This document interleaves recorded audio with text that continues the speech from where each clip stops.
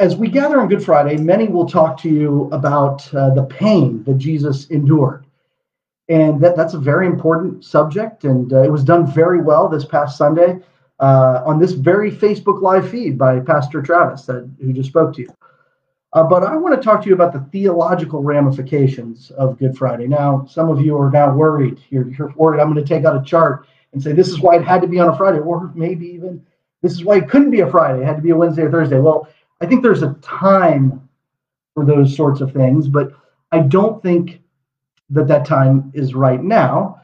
I want to talk to you today about the superior sacrifice and how that benefits us, the superior sacrifice of our Savior.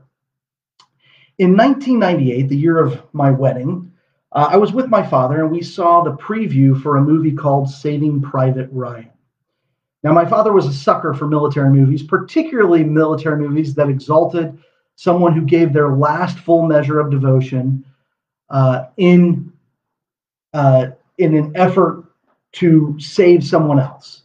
And I think the reason he liked it is because he thought it exemplified Christ.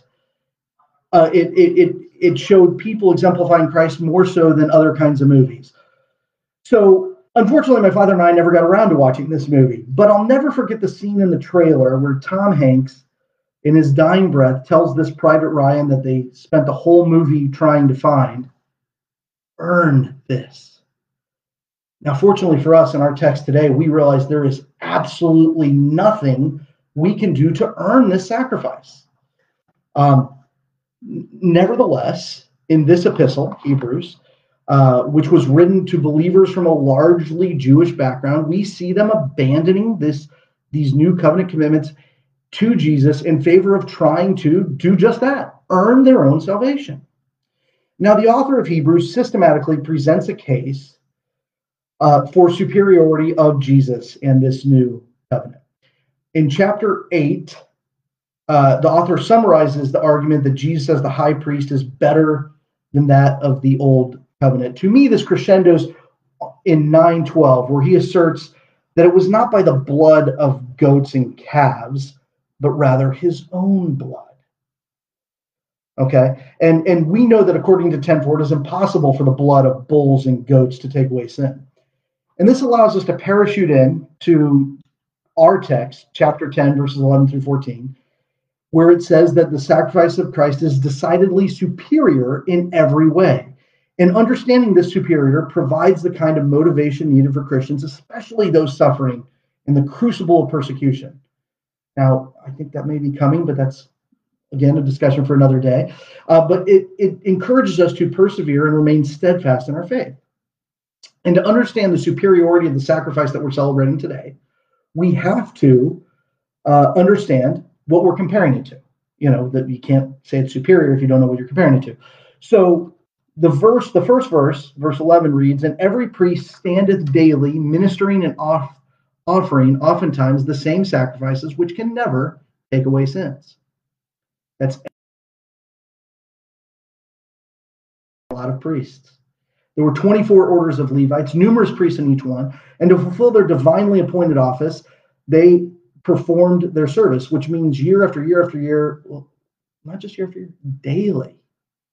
By necessity, they couldn't leave their post until someone else came in, and so they drew their assignment by lots, and once they were finished, they couldn't leave until the next person took over. Not a day went by without their offering sacrifices. Again, this was the blood of bulls and goats and sheep and lambs, and it was to secure atonement for the covering of the sins of the people, who time and again brought the animals to sacrifice for God's justice and secure forgiveness for their sins of all kinds. Imagine this, for centuries. As one writer puts it, the river of animal blood flowed because of these sacrifices. The same continued after the time of Christ, and even after his resurrection and ascension, during the writing of this Hebrews. And this whole deal didn't cease until at least AD 70. You know, if you're studying when books of the New Testament were written, they're all usually pegged somewhere to the destruction of Jerusalem in AD 70. That's a key date. And through that, they were doing it. And Hebrews 10:1 calls this a shadow of good things to come. Now, I'm taking a class in Old Testament theology right now, and my professor just yesterday was talking about how we deliver an Old Testament theology message. Yes, we spend most of our time in the Old Testament, but we can't treat it as if the New Testament doesn't exist. We don't ignore it. We know how some of it plays out. People who go to this church know that Pastor Randy likes to do a countdown to big days on the Christian calendar. Those of you who don't know Randy, imagine someone counting down the days to their wedding. Now, one thing that Pastor Randy never does, and I'm sure people who get married don't do, is we don't say how many days past that event we are. We are looking forward to things. We don't need to look forward to things that have already happened.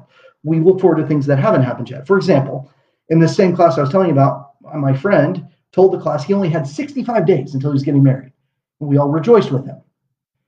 But no one would have felt the same way if I said, I've been married for 8,322 days. Like, that would be a completely different perspective. Once the final sacrifices come, there's no need for this shadow to continue. He offered a single sacrifice for sins for all time. Hebrews 7:27 says, who needeth not daily as those high priests to offer up sacrifices. And as Pastor Travis mentioned in the aforementioned sermon, when Jesus used the words on the cross, it is finished, that was a legal adjudication. Nothing more needed to be done. So when verses 12 and 13 say, but this man, after he had offered one sacrifice for sins forever, sat down on the right hand of God from henceforth expecting till his enemies be made his footstool. That's what he means.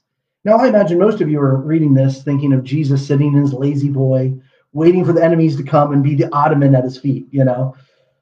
There's some legitimacy to that. It's very appropriate in a lot of ways.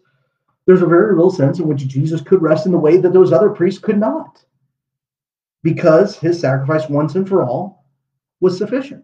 Now, Piper says he could rest in a way that they couldn't. It means that God is satisfied with this sacrifice.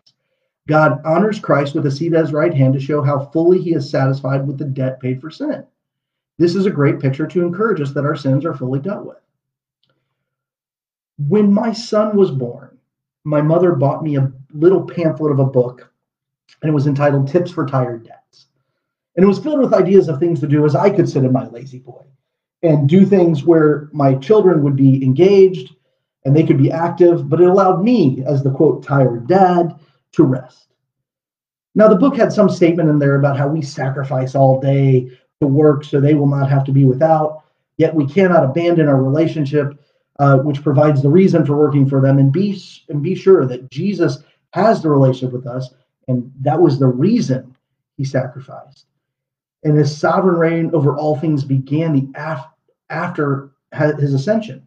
Now, how great is that in contrast to an earthly temple? So, however, this rest that you and I imagine is very different than the initial audience would have. The footstool mentioned in Psalm 110 and repeated several times in Hebrews is not analogous to a piece of furniture that we buy from our favorite furniture store, decorated with the finest fabrics, with the design that we love so much. This is graphic imagery from ancient Middle Eastern warfare. Victorious kings would symbolize their conquering ways by placing their boot on the necks of their vanquished enemies. Joshua 10:24 says, and it came to pass when they brought out those kings to Joshua, Joshua called for the men of Israel and said unto the captains of the war which went with him, come near, put your foot on the necks of these kings. And they came near and put their foot on the necks of the kings. It's a word picture of total subjugation and submission. If you're like me, you may hear people, whether they're political pundits talking about war or announcers for the NBA playoffs, which I like to watch, use this expression that we're going to put our foot on the neck of the opponents. And this is a word picture that the author of Hebrews was expecting them to envision when they heard him say to make the enemies the footstool. Jesus was not merely the tired dad that I am after a long day of work. He was the conquering hero who won his sheep the eternal glory of victory through the one-time superior sacrifice. So here's the point that further shows the superiority of Jesus' sacrifice in every way, and why we should never turn from back on him. His work on the cross is a once for all sacrifice that has so thoroughly accomplished the work of redemption for all his own that all he has to do is sit at the Father's right hand. We often see waiting as painful. The anticipation, as I mentioned before, when we talk about things coming, sometimes our anticipation leads us to not appreciate the time between now and then. In the United States, we have enjoyed incredible liberty, and waiting on our enemies to be vanquished can be very painful. We've been granted the right to worship in our own way, and we see some vestiges of that slipping away, and we worry. We see that elected officials taking away these liberties, and we see ourselves ceding ground in a spiritual warfare. Now, make no mistake, these enemies will be vanquished. They will come, either by voluntary conversion, faith in Christ, the gospel message, or when he returns. And as Philippians 2 says, that every knee will bow and every tongue confess that Jesus Christ is the Lord, to the glory of God the Father. And then the kingdom is consummated, evil banished, the dead will be raised, new creation ushered in full splendor, the physical as well as the spiritual. Now, inherent within that is a warning that not all of us are friends with Christ. A horrible and terrible judgment awaits. And later in this chapter, we're talking about chapter 10, verses 26 through 29, it gives a vivid picture of a punishment of those who are not believers.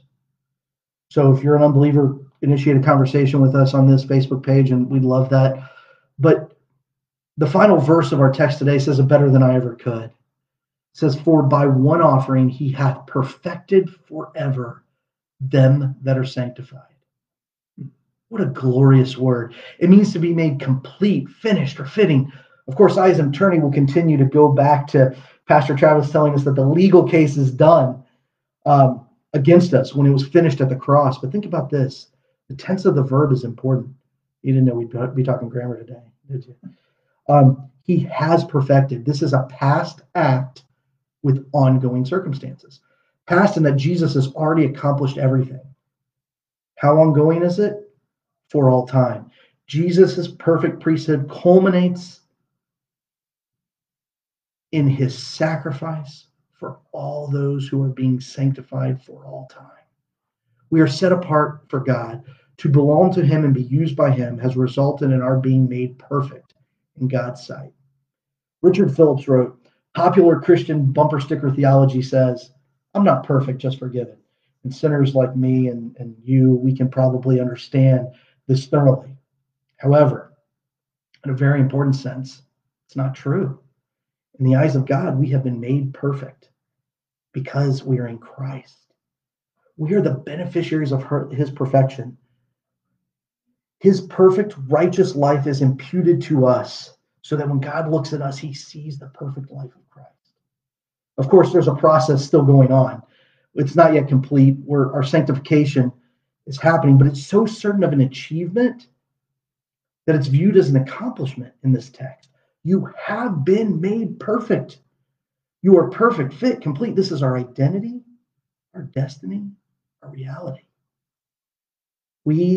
It's a spiritual gravity of every Christian's life to which we are being pulled and shaped, and sometimes that we're simply shoved by the Spirit of God into it. We can't escape it. If we do, that simply bears the testimony that we were not in Christ at all. Those who possess faith in Christ cannot go to living as they did before.